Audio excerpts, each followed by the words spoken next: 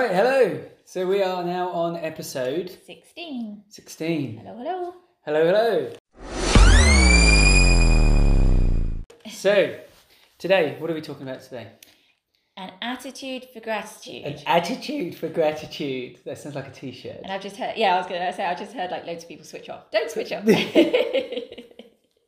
Well, what's the reason for we should have done this yesterday actually, because it was Thanksgiving, but it completely passed me by. We were a bit in the moment yesterday, I think. Well, also some people listening will be like, well, why are you bothered about Thanksgiving? You know, you're English and you live in France. It's not even something that's going to kind of... Right, yeah, so it's Thanksgiving yesterday. Yes, right, in America, but... as opposed to Yorkshire.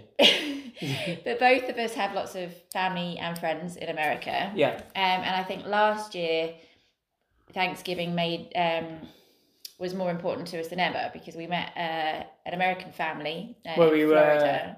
So on our travels, we arrived in Florida on what month? In November. It was like the 1st or 2nd of November. Okay, and then but we stayed in America from November through till pretty much January, basically. Yeah, well, it was January, I think. So we met we were on like a complex of little townhouses. And we met this other American family that were from Ohio, yes, thank you. Yeah. And they were in Florida, and we spent loads of time with them. They're amazing family. They were kind of like showing us the hacks in Disney, like the little tips and tricks, all the little things that you can find in Disney, which was really cool. We should definitely do an episode that's just on Disney. Yeah. Like that whole experience. Yeah. And because we also have an insight into the business side of Disney as well. Yeah, so I think that would be a really useful and episode. Also kind of how our mindset changed with Disney, because massively, having travelled and with gratitude, found you don't need as many things, and like especially in Bali and places like that, where we'd kind of like dropped the whole consumerism thing. Yeah. To go from that to Disney, we were actually dreading it in a way, weren't we? Because that's just like full on capitalism. Consumerism. We definitely got ourselves into the mindset of you don't need things. It's all about experiences. Yeah. And the weird thing is, Disney is definitely about they call it a magical. The marketing's so good, isn't it? Magical experience, because that's their whole magical place and those kind of stuff.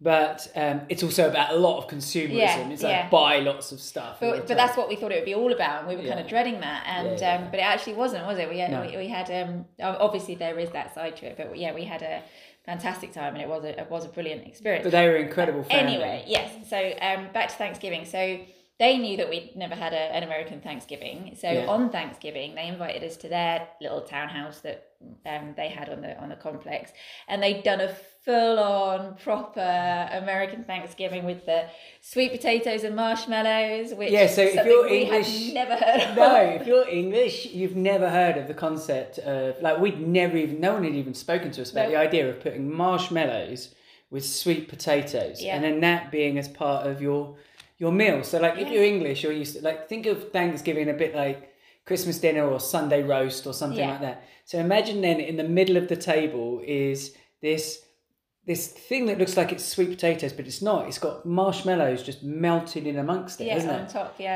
and green bean casserole and pumpkin pie. Pigs in blankets. Yeah, but they don't call it that. I can't remember what they call it.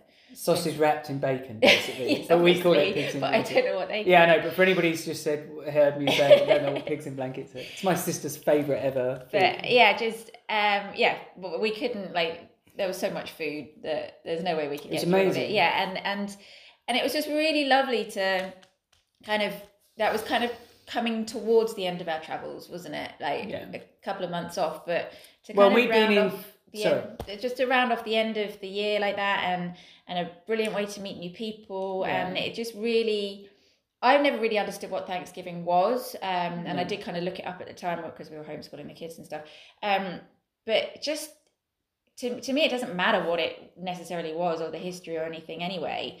It's just that chance to be grateful and to really appreciate the people around you. And I think that's a really lovely thing. Yeah, the principle of giving thanks too. Yeah. So and obviously the jumping off point is the gratitude piece, right? So it's like, I'm grateful for you, and as such I will give thanks to you for that. Or I'm grateful for this experience or this thing or whatever it is. So I will give thanks for that. Yeah. And that was, I think, hit both of us in terms of the way the Thanksgiving meal went. We arrived and it was all very relaxed, and there was obviously all the children were, because they've got a couple of children as well, similar age to ours. So they're all running around, and it felt a bit like Christmas Day. Yeah, like, and the football was on the American football. Yeah, so talk all about that as well. You got to talk about that. It's like, right, like, have a beer. Like, this is how American football works. Yeah. And we went through that whole experience, and it felt very similar to Christmas Day. But then when it got to the actual meal time, there was a very big, like, kind of punctuated moment. Was that the right way of saying it? Yeah. Right at the very beginning, which was about giving thanks. Yeah. And it was there was Jacob, whose father made it a very important piece. Like, he talked about how like giving thanks for certain things, and it made me realise that, like, we don't do that very often. It's interesting that you compare it to Christmas, because it's like Christmas, but without the consumerism and the gifts and all of that kind of stuff. Obviously, that's a nice thing about Christmas, but it also takes over a little bit. Whereas Thanksgiving is just about being with family and friends and being thankful, which I just think is such a lovely thing. Yeah, I think it's what we want Christmas to be. Yeah, it's what I think we all because the episode yesterday was all about how we were feeling, like how about managing time, but also it started with the fact that we were feeling a little bit disjointed. Yeah. And part of the reasons why we were feeling a bit disjointed was because this time of year, coming up to Christmas and everything else, there's certain things that we're used to doing or used to having or whatever it is. And it's like, we're not necessarily doing all of those things in a similar way. But the beauty of the principles that we took away from experiencing Thanksgiving was you could do that all the time. Yeah. Like, it didn't need to be about like the consumerism, or it didn't need to be about the American football. It didn't need to be about any of those things. It could just be the principles of gratitude and giving thanks. And it's a shame, I think, that it's taken us till, like, I'm in my 40s, and it's taken us till that point in life to go, this is a really important thing. Why doesn't why don't we have that? I'm surprised that, because England has taken on many kind of American holidays and American celebrations, like Halloween was but it would be, the background between Thanksgiving, right? So it would be like... No, it's not. That's what I thought. Right, okay. It's not. It's just when... I thought it was all about celebrating... No, because that's Independence Day, isn't it? That's what I thought, but it's not. It's just it's all about the harvest, and...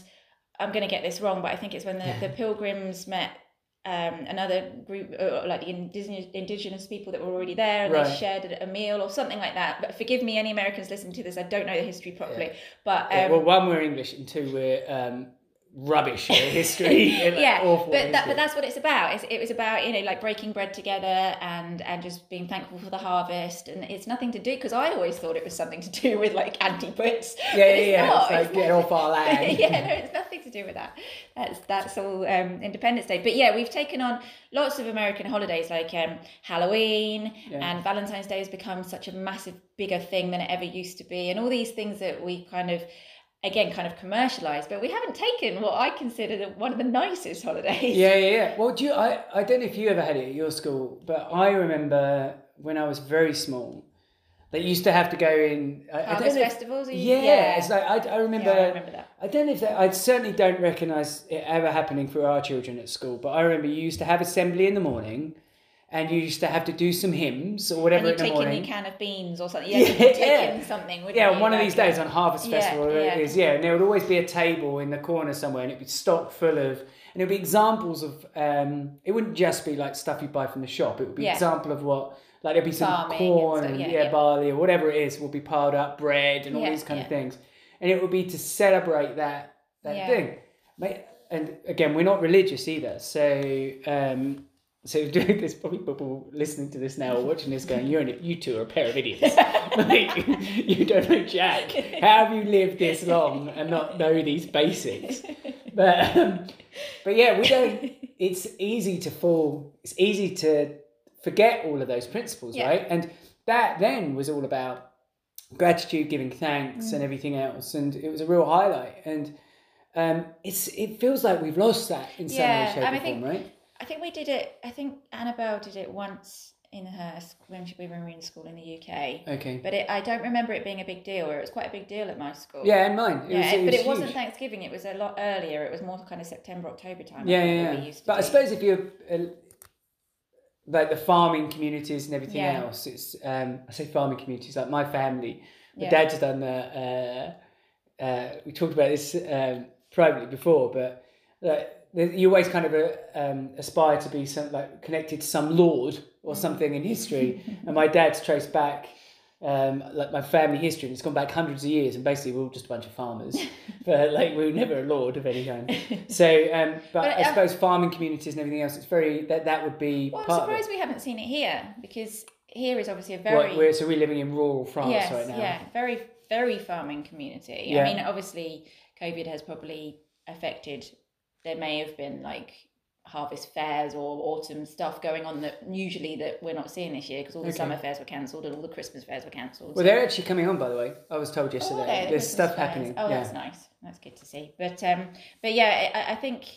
I mean, my school was a Christian school. I don't know if yours was, so I think that may have played a part in it. I think the Harvest Festival is to do with the Christian faith. Again, people are going. Okay, I'm sure it is. I believe. I don't know any different. It might be the case. Right, shall we move on? Right, no. So the point is. Shall we rename the podcast the Idiot Entrepreneurs?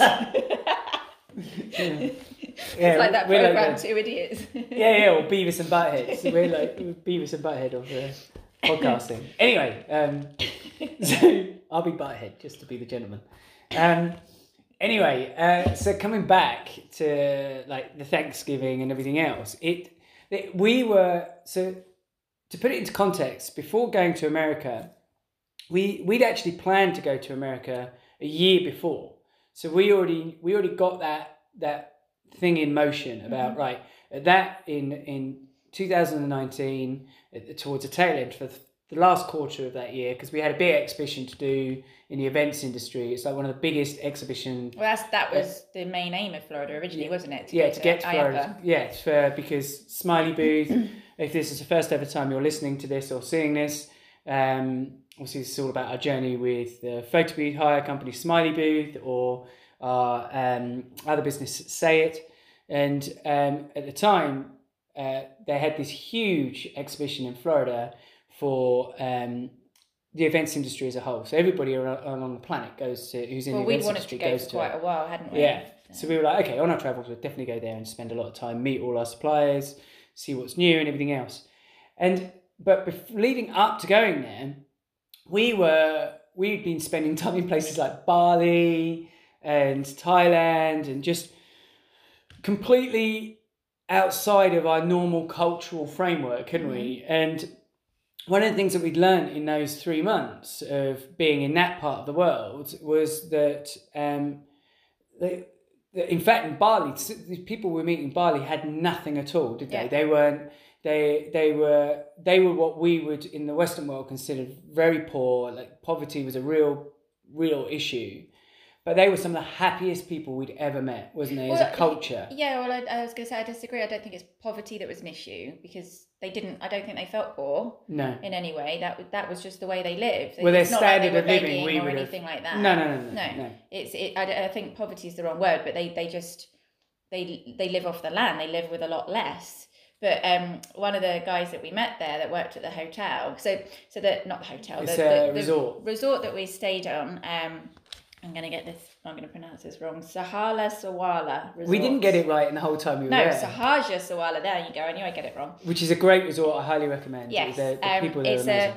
It's a really unique, unusual place in Bali, because I've seen a lot of stuff on Bali since we've left, and I was really? We didn't experience that, and we didn't see that. And really? There is a kind of a consumerism side to it that we were nowhere near. Well, we were out in the sticks. We were in like true, real Bali, rather than like resort Bali, as it were. But anyway, this resort was built by a Dutch guy, wasn't it? Bernard. Yeah, who comes from quite. we might be getting this wrong, but from the bits that we could piece together while we were there and through conversations with him and people that know him, he comes from quite a wealthy family background that made all their money in property. Yeah, that's construction. So construction, yeah. But he very much likes kind of Indonesia and feels a kind of real pull to that part of the world and wanted to kind of help. Well, so his mission in life was to be philanthropic. Yes, exactly. He was like, money wasn't a thing that drove him at all, because obviously he's grown up with that. Yeah. But giving back and creating things for people was important to him. So he built this I keep calling it a resort. It is called a resort, but there's only, I think it was 16 properties. Yeah. On built kind of around a they're villas, basically. Yes, villas of various different sizes, and he has one of them, and then the others are rented out, and but it's a foundation, so he's built that, and he employs people from the local villages, but he's given it back to them as a foundation. So any of the they're all jointly own it. Yes, exactly, are kind of shared between them. And then in addition to that, they do lots of initiatives in the area. So they did lots of relief when the volcano went off, helping people. They do the water thing that we got involved in. Yeah, so there's a real issue in where we stayed in the local villages where getting access to clean water is a real problem, right? So you can't drink the water there because of the minerals and things. You can't, because it's very wet, Bali. This is what surprised me. I was always like, wow, why is water a problem? But it's it's not drinkable, basically. No, it's a volcanic island, basically, and it's the minerals and stuff make you ill. Yeah, and it's not irrigated the same, like all of these issues. So I'm just throwing words out there, but the point is that the people there, the locals there, they don't live in what we're familiar with in terms of you have a house and you have your garden and that's that. They live in these little communes almost, aren't they? They're family communes. And when you and so you will have literally 3 or 4 generations within one walled area, all living in that same place, and getting clean water is a real issue. So he managed to get these water filters in, but the water filters are expensive. So people that come and stay, once you start learning and meeting the locals and learning about the culture and everything else, you immediately feel a pull to want to be able to help. And so he gives you the option to buy some water filters for local families. So we bought 4 of these water filters. Yeah, you say expensive. They're not expensive for Westerners. They're expensive. They're only €30, I think. No, $30. $30. I think. Is it that much? Yeah. So, but that's prohibitive to the locals, right? So, so we bought 4 of these, didn't we? And and thinking, okay, and we said, look, we love what you're doing. Yeah, okay. And then within a couple of days, and we thought that was it. That was the conversation, and we were like, if there's anything more we can do to help, then great. And they then came and said, right, okay, you're now coming to deliver these water filters. Sorry, what? And they said, so we grabbed Annabelle and Zach, and off we went. And we were going to these homes, weren't we? And when I say homes, some of these homes are literally they're just, some of them are literally a wooden frame with and that's it. Like there's a small covering over a wooden frame. More like corrugated iron, on the top. And a kitchen area, like in a dirt floor, and a kitchen area will just be a wooden table with, and there'll be no distinction between what you kind of grow up with. It really made us appreciate, oh wow, all these assumptions you have about being when you're in the Western world. And so there was there's the kitchen and there's the living room and there's your bedroom up there and your children's bedroom. It's like none of that. No. It was like, oh, there's a table over there and that constitutes the kitchen, and it was just none of that, was it? People were sleeping on hard wooden there'll be like 11 people in that kind of space. Yeah. And so the reason why I highlight all of that stuff is because... Plus we had to walk like half a mile through the jungle to get to it. Yeah, and you're terrified of snakes. Yeah. So you were just constantly like... I was just stamping my feet all the way. Yeah. Well, that was the thing. Everywhere you went, we were just constantly stamping our feet, weren't we?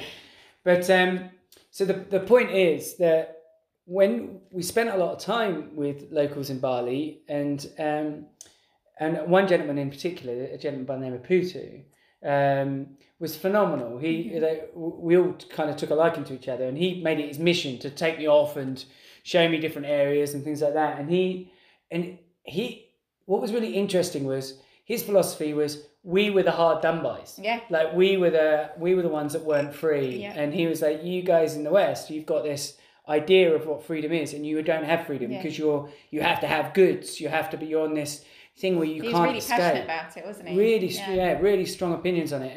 And he said, me, I'm free. He said, because he said, my home was my father's home, like my mum, my father, me, and I think he had a brother or whatever anyway. But he said, we have this piece of land and we grow our stuff on this piece of land and it feeds us, and we basically keep some for us and then we sell or trade the rest.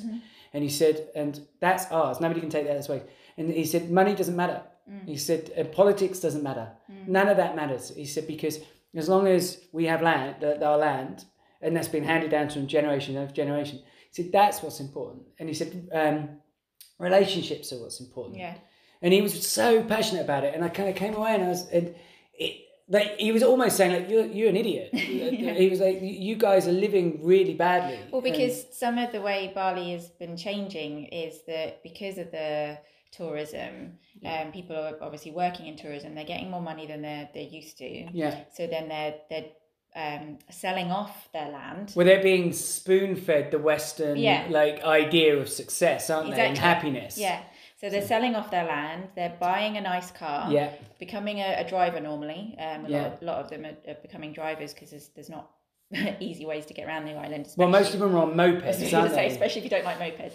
Yeah. And then they're sending their children to university for the first time in generations. And but Putu's argument is that's all wrong because now they're suddenly dependent on other people. Yeah. They haven't got their land anymore, and so they're having to work for corporate this or for the next thing all the time. Exactly. Yeah. It's a really interesting philosophy. Oh, yeah, it was a massive eye opener, and he was because he made that specific example. He referenced a friend of his, and he said he sold all his land. He's got a nice new car. He said, but how long's that car going to last? Yeah. And is that car going to provide him food? Yeah. How's that car going to support his family? He's like, when that car's old and done, he said, I'll still have my land. Yeah. I'll still be able to put food on the table. We'll still have our home. He said, but he will always have to just try and get more money from somewhere to be able to go and do something else. So anyway, so the point is that we'd spent all this time with these people and had this complete paradigm shift on, what are we working for? And how should we be living our lives? And traveling kind of did that for us anyway, didn't it? And how we communicate, what we communicating to our children. Oh, it was such an amazing lesson for the kids, wasn't it? Yeah. Especially taking the water filters round. Yeah. And because they then were like, this is what it means not to have. Yeah.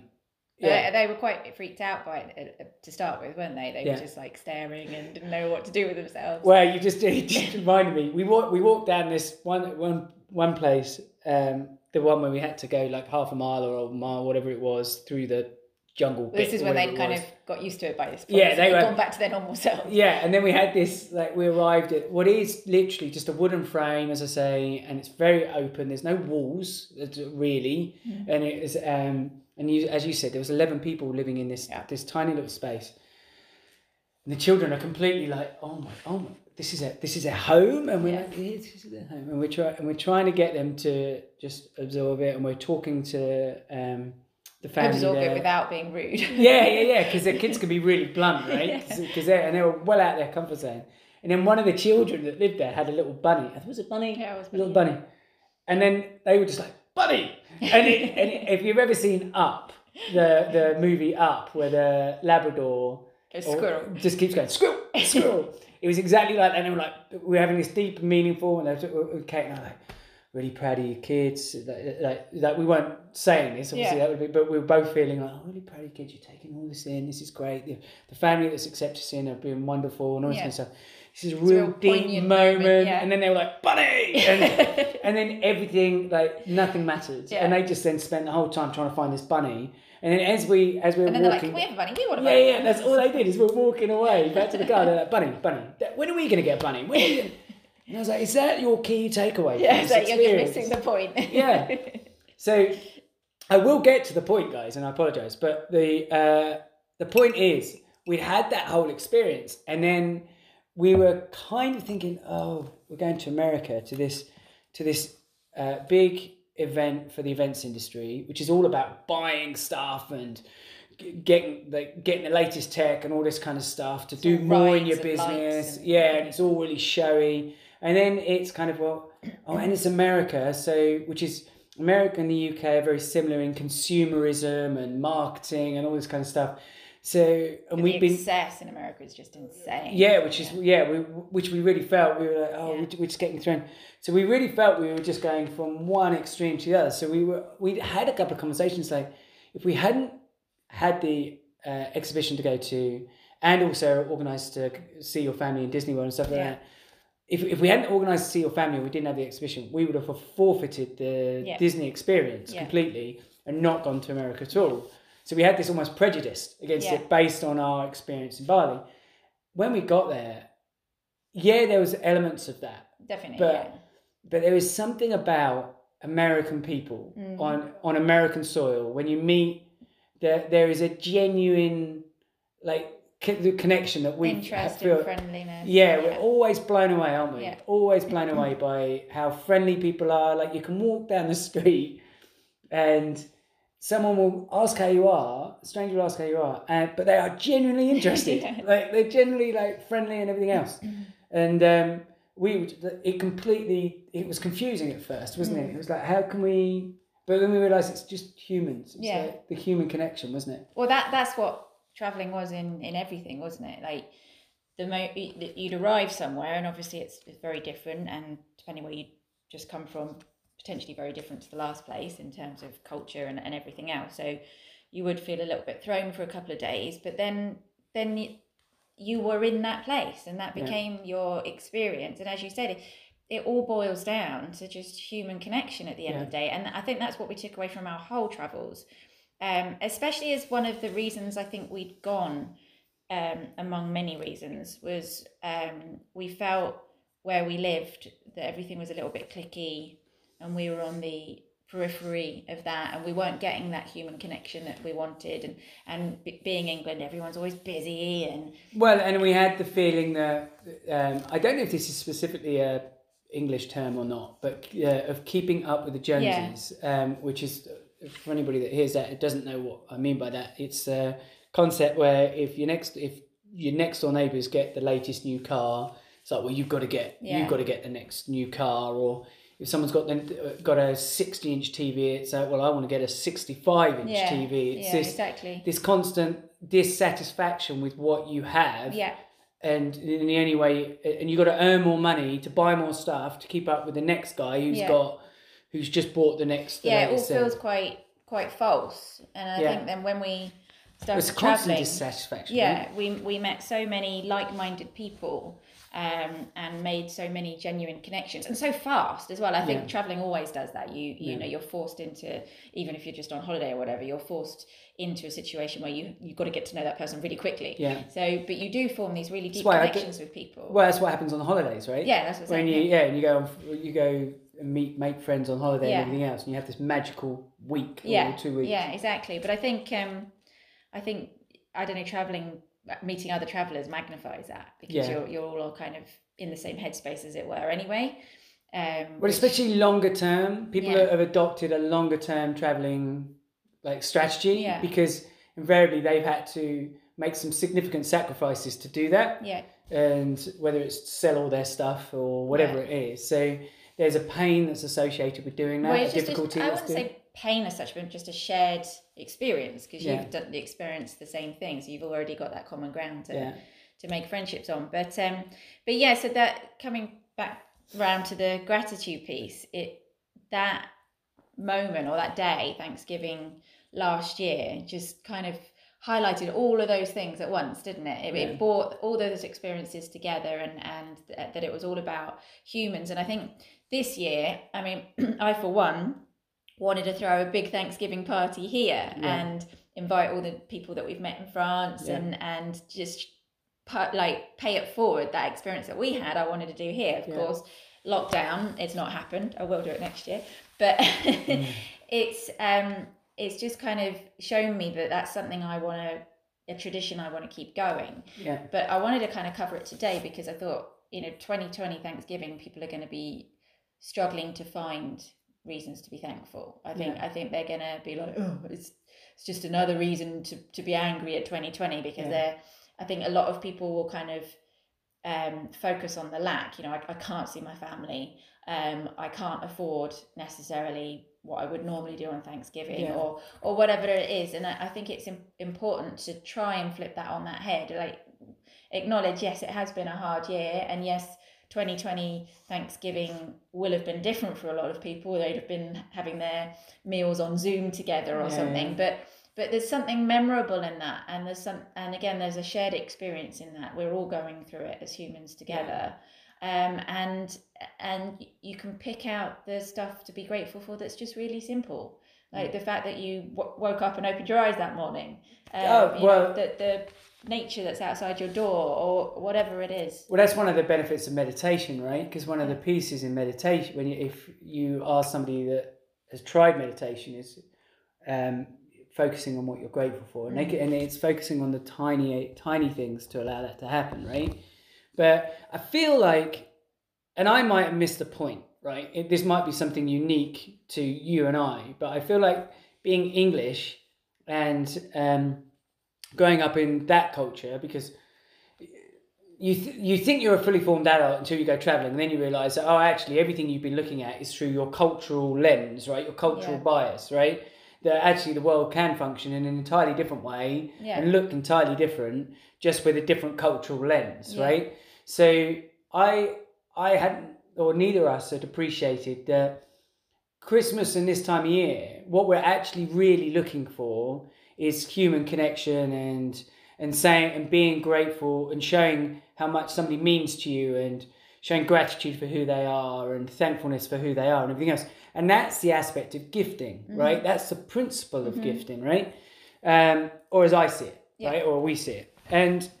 But I think we've lost that, or just in the sense of the need to have the mix. When you throw in things like keeping up with the Joneses in that mix, suddenly it's like, well, having the best stuff is what it is. And it's a really confusing message, right? Because it's like, well, if I buy you something that's substandard, does that mean that I'm sub-grateful for you or sub-thankful for you? Yeah. Do I need to go all out? It's a bit like when you get engaged. It's like, well, how much do I spend on an engagement ring? Yeah. Like, so in some way, that item is the value or how you perceive the value of the relationship. Yeah.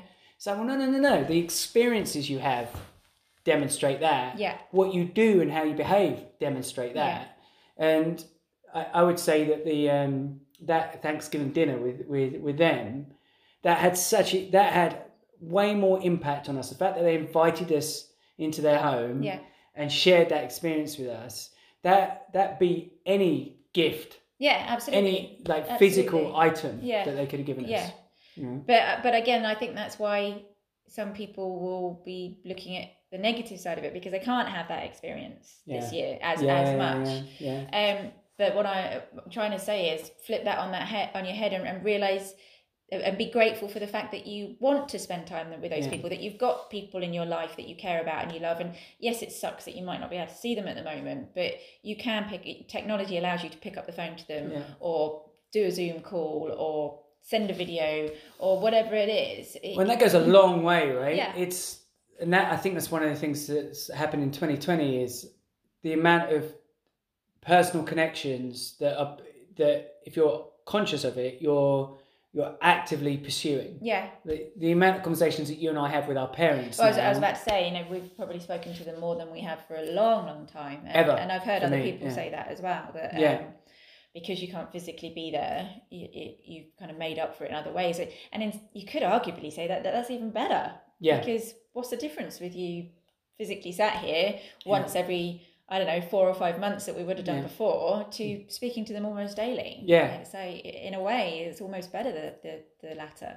Yeah, and I think so that's gratitude and giving thanks, right? In terms of the human connection stuff. But gratitude doesn't necessarily have to always be as a reference point for something good to happen, right? It's because I think that's the mistake that you often hear people who are in a bit of a funk, right? They're a bit fed up, right? Or a bit annoyed. They're like, well, what do I have to be grateful for? And I don't think, there's very few people on the planet this year that haven't had some element of hard times created because of this year, or aren't going through some element of hard time, right? So, and to think that you're in isolation in that, or your problem's bigger than somebody else, is naive, right? Because most of the time, none of us know what the other person's going through, right? We said it on a previous podcast, but what you only ever really see 10% of somebody. There's a low 90% that happens behind closed doors that you have no idea about. So, but there's a reason why some of these challenges happen, or why many of these challenges happen. There's a reason why the pains that you go through, and the pains that we've gone through this year, again, we won't go into massive amounts of detail, but we've certainly been through the mill this year with certain things. But when you're going through that pain, when you're going through those difficult times, you have to endure those times. You have to have confidence and faith in yourself that you will get through it on the other side, because there's a lesson in that. There is a reason, and although we're not necessarily religious people, I think it's fair to say we're spiritual people, right? And we definitely have always had a sense that that we're being guided, or that there is things don't just randomly happen for them. There is something happening, right? And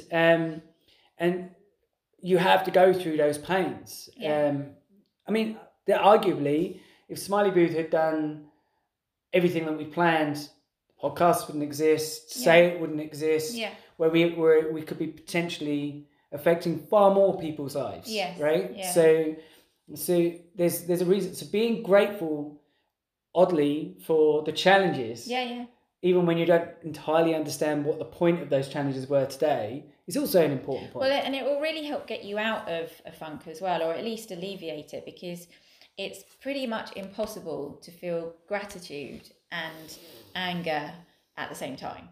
It is. They're very much opposites of the same coin. So if you can, people talk about gratitude diaries. I keep a gratitude diary. It's not something that I fill in every day, but it is something I fill in even when either when I've just thought about something, or the opposite, when I am struggling, I will get it out and write down a bunch of reasons as to why to be grateful. And it does really help, because you can't, as I say, you can't be angry and fed up at the same time as feeling grateful. But one other thing, just to kind of caution on that, like some people, or I've definitely felt that if I'm grateful for X, Y, and Z, and I'm really grateful for you, and we've past tense, we have a long marriage, and we've got great kids, and we're in business together, and all of this stuff, and love my house, and blah blah blah, then it's like, oh well, does that kind of squash all your ambition? Because it's like, well, if you're not being grateful, then you've got nothing to, you don't need to keep, sorry, if you are being grateful, you don't need to keep moving, because you should be happy with what you've got. You should be satisfied. Are you being ungrateful by wanting more? But that's not the case. You can be, and I heard Matthew McConaughey talking about this, who's obviously very successful and has lots of stuff, but he said it's not being ungrateful. He was taught by his parents to literally be grateful for opening your eyes, and like when he came down in the morning, they'd be like, what are you grateful for, and this kind of stuff.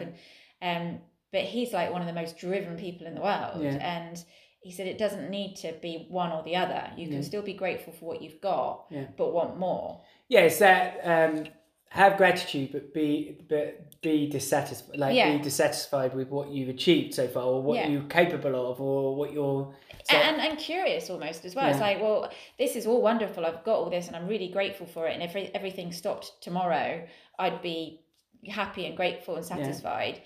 But what else am I capable of? Well, what can I do? Well, look at the thing we were talking earlier this week on the podcast. What's her name again? Sarah Blakely. Sarah Blakely. When one of the points that you made was that that she basically got into X number of stores, and a lot of people, one of the things she said was a lot of people would have gone, okay, done.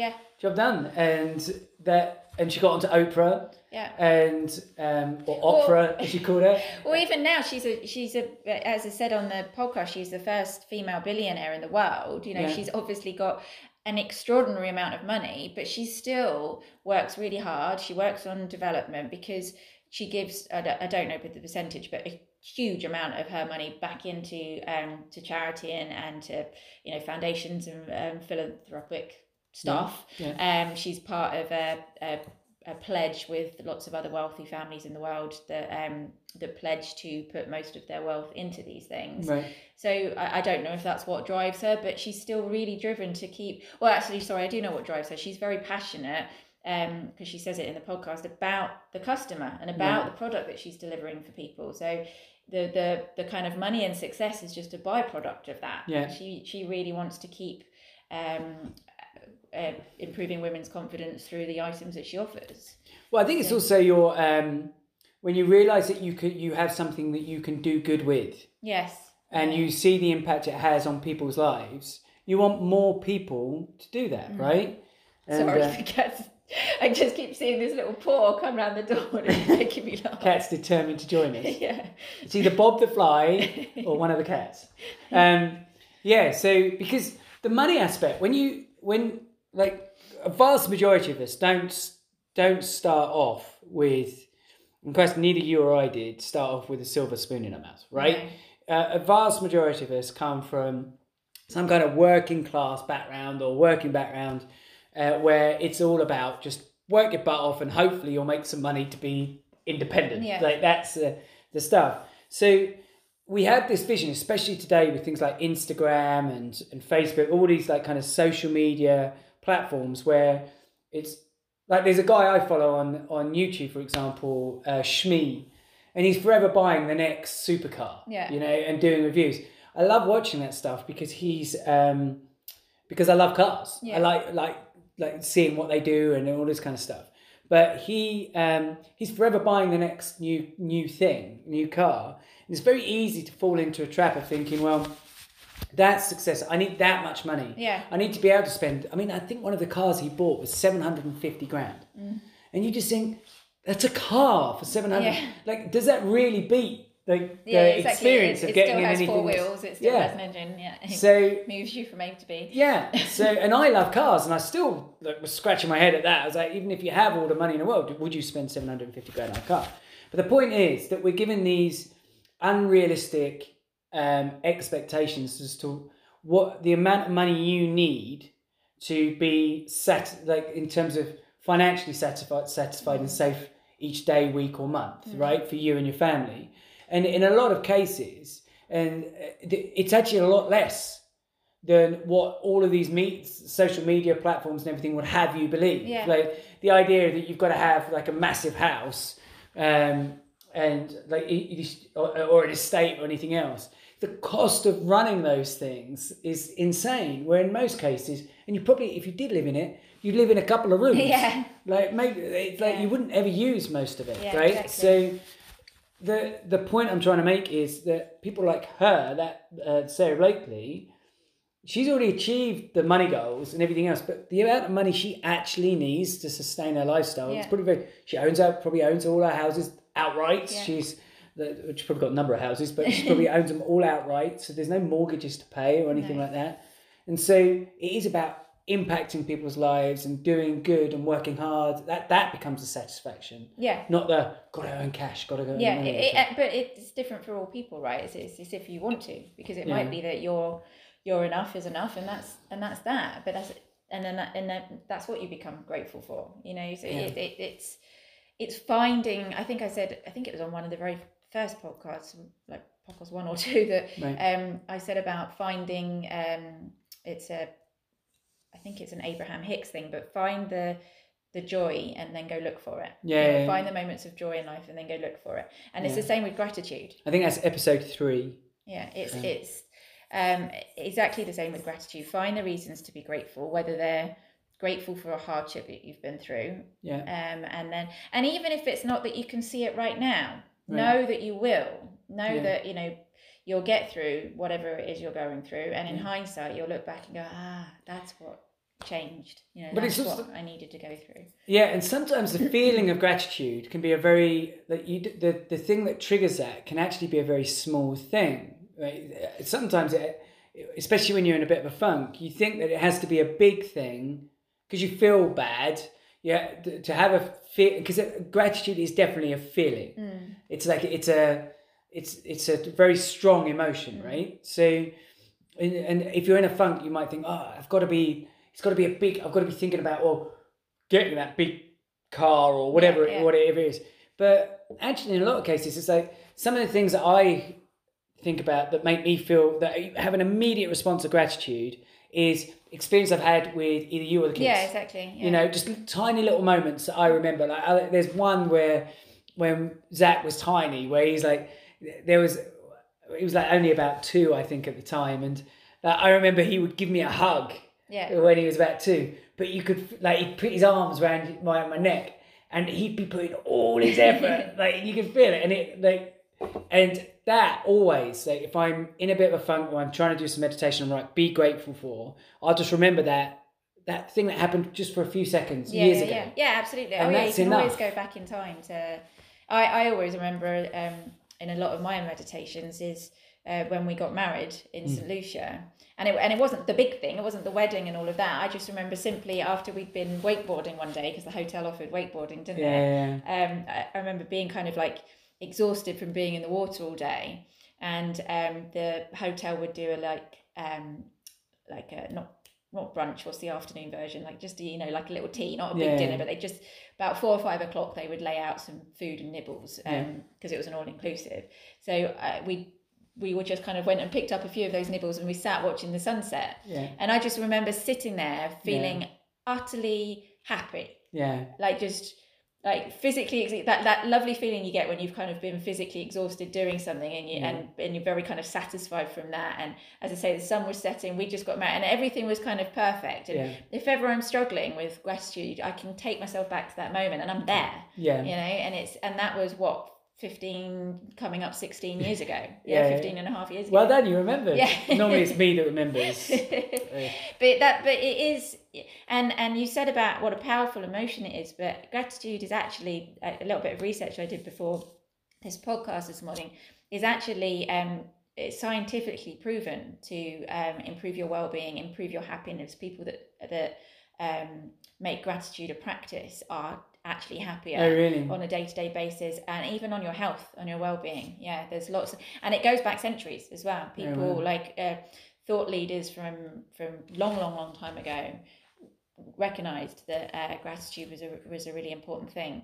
And just kind of one more thing to say on that is that not just in terms of seeing and experiencing gratitude for yourself, but saying thank you, I think is so important. I'm a real sucker for thank you. If somebody says thank you to me, I'm just like, you're welcome, and I'll do anything for them. Because... you can get in a real, there's when someone doesn't demonstrate any form of gratitude, when you've completely killed yourself to get something across the line for them, that sticks with you. But you will work your butt off. If someone says thank you, absolutely, you will work your butt off to go above and beyond. I'm grateful for a thank you. But I mean, you're taught it as kids, aren't you? Say please, say thank you. But so many people don't, and they don't realise that just those 2 simple words just mean a huge amount. It just means you've appreciated someone. It means you've recognised what they've done for you, that they've gone out of their way, or that they whatever it is.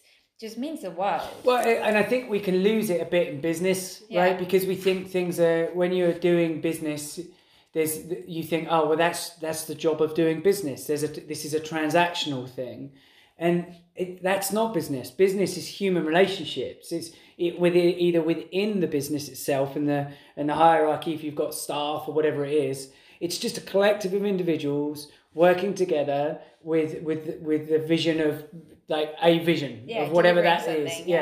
And when that collective does some work with another collective, they're just human relationships that are working together with an end goal. And I was on a call for Say It yesterday, and one of the things we're doing for Say It at the moment is trying to get Say It into the hands of as many residents and families of care homes. It's a really important message that we want to get out there, because we really feel we can help the people in that environment at the moment. And I was on a call that had been organised by this lovely lady, Debbie. If you are listening or watching, probably not, but if you are, thank you very much, because she'd organised that. And she'd arranged for this whole thing where I was talking to a load of people in care homes, care home managers and owners and whatnot, about the service. And at the end, after the call, about an hour or so afterwards, I deliberately went out of my way to send her a message saying how grateful I was and thankful I was and everything else about the service, because I genuinely was. But it would have been, but I had to make an effort to do that. Yeah. And it's easy not to do that, right? Yeah. And to forget that this isn't. She didn't have to do that. And although this is a business thing, it's still human beings, right? I don't think it's just. I mean, it is prevalent in business, but it's the entitlement culture, isn't it? And I think in business it's worse, because if you're paying for someone to do something, you expect them just to do it, and it's like, oh well, it's your job. Why should I thank you? You know, if you go into, I don't know, somewhere like Costa or Starbucks, and the person makes you a wonderful coffee concoction, then gives it to you. They were paid to be there, but does that mean that you don't say thank you? No, exactly. You know, I think that's become one of the problems, is that when we feel like we pay for something, it's just expected. Well, it might be a byproduct, and it's just like throwing it out there, but it might be a byproduct of how we've been over the last few years and decades, how we've been conditioned to have relationships with brands as opposed to people. Like you go to a coffee shop or whatever, or Starbucks, the relationships with Starbucks. Yeah. It's not with the person working in Starbucks. They're just a cog in the wheel. And whereas... But without the cogs, there wouldn't be the wheel. Exactly, without those people. So whereas before, it would be Joe's coffee shop. Yes. And they'd be like, hi Joe, how you doing? And everything else. So maybe that's the disconnect. I think it's beginning to return to that a little bit. Yeah. I think... I saw something about Amazon the other day. Like, obviously, Amazon is a giant, and at the moment, it's like probably the most successful company in the world. But people say, oh, you know, you see a lot of it on Facebook at the moment. Buy local. You know, I'm going to be supporting local businesses, etc. But people forget that most of Amazon is made up with local sellers. Yeah. I think people are beginning to kind of return to that, realizing that even within the giants, there are individuals or people trying to deliver a service, or people just trying to put food on the table, whatever it is. But I think, just recognizing that grateful. I even see it with the kids. Like when I make dinner, when they come and get their plates, if they just say, "Oh, thanks for dinner, Mum," it just makes a huge difference, because it's like it sounds silly because. It's not a politeness thing to me. No. It's them recognizing that I've taken the time to make them something to eat. Yeah. That's what it means to me. It's like, they've noticed. They've not just expected. No. And I think that's that goes the same in business. Yeah, I think it's really important. I think as a business owner, it's very easy to fall, especially if you're starting out, or it doesn't matter where you are, what position you are in business. Very easy to fall into the trap of watching big brands and thinking that's success, so I need to be acting in that same fashion, right? And so subsequently you hide behind a logo or a website or whatever it is, and we've talked about this before in marketing stuff and everything else, but the human connection doesn't exist, and so. The reason why someone should refer you over somebody else, it's like, well, what's the point? And that was one of the challenges in our Smiley Booth business, with people Smiley Booth grew to such an extent where people identified Smiley Booth as this thing, this brand, this thing, but they didn't identify it as me and you necessarily. And the moment that disconnect happened, so did the relationships start to disconnect. So, you have to be at the front and understand in business that be grateful for your customers, be grateful for your suppliers, be grateful for all of those things, and show it. Don't be afraid to be authentic and open and honest. It's definitely. Because the people you're dealing with are just human beings as well. Yeah, but as I say, I think the world is shifting towards that a little bit more. Yeah, corporate has kind of disintegrated a bit, and it is more about individuals and genuine and authenticity. It's really important.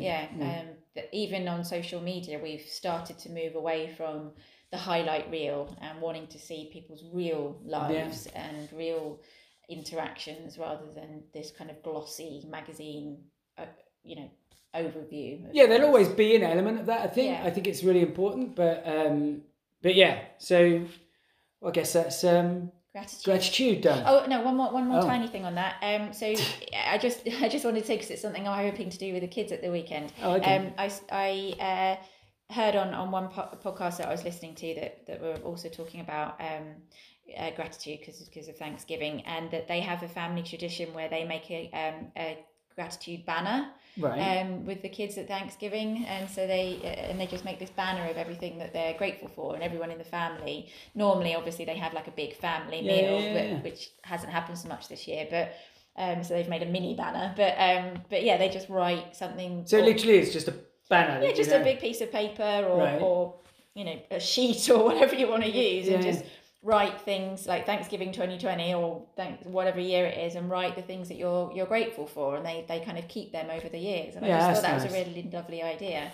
So that's great. Something to do with the kids, and if you're struggling to find something to be grateful for, do it with your children, do it with other people, and they'll hopefully give you some ideas. Yeah, and it's also, maybe we shouldn't wait till like some other country who has a once a year thing that celebrates. Maybe we shouldn't be waiting to take inspiration from that. Oh, maybe we do that next year. It's like, maybe this should be something that you integrate into your life on a weekly basis or whatever, and just say, well, what are we grateful for? What are we?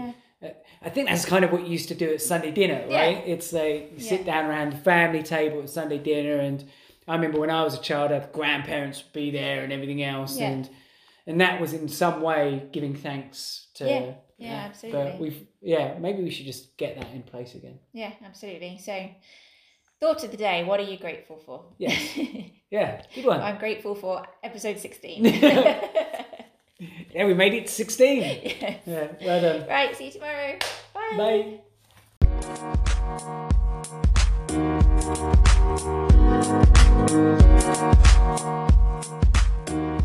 Bye.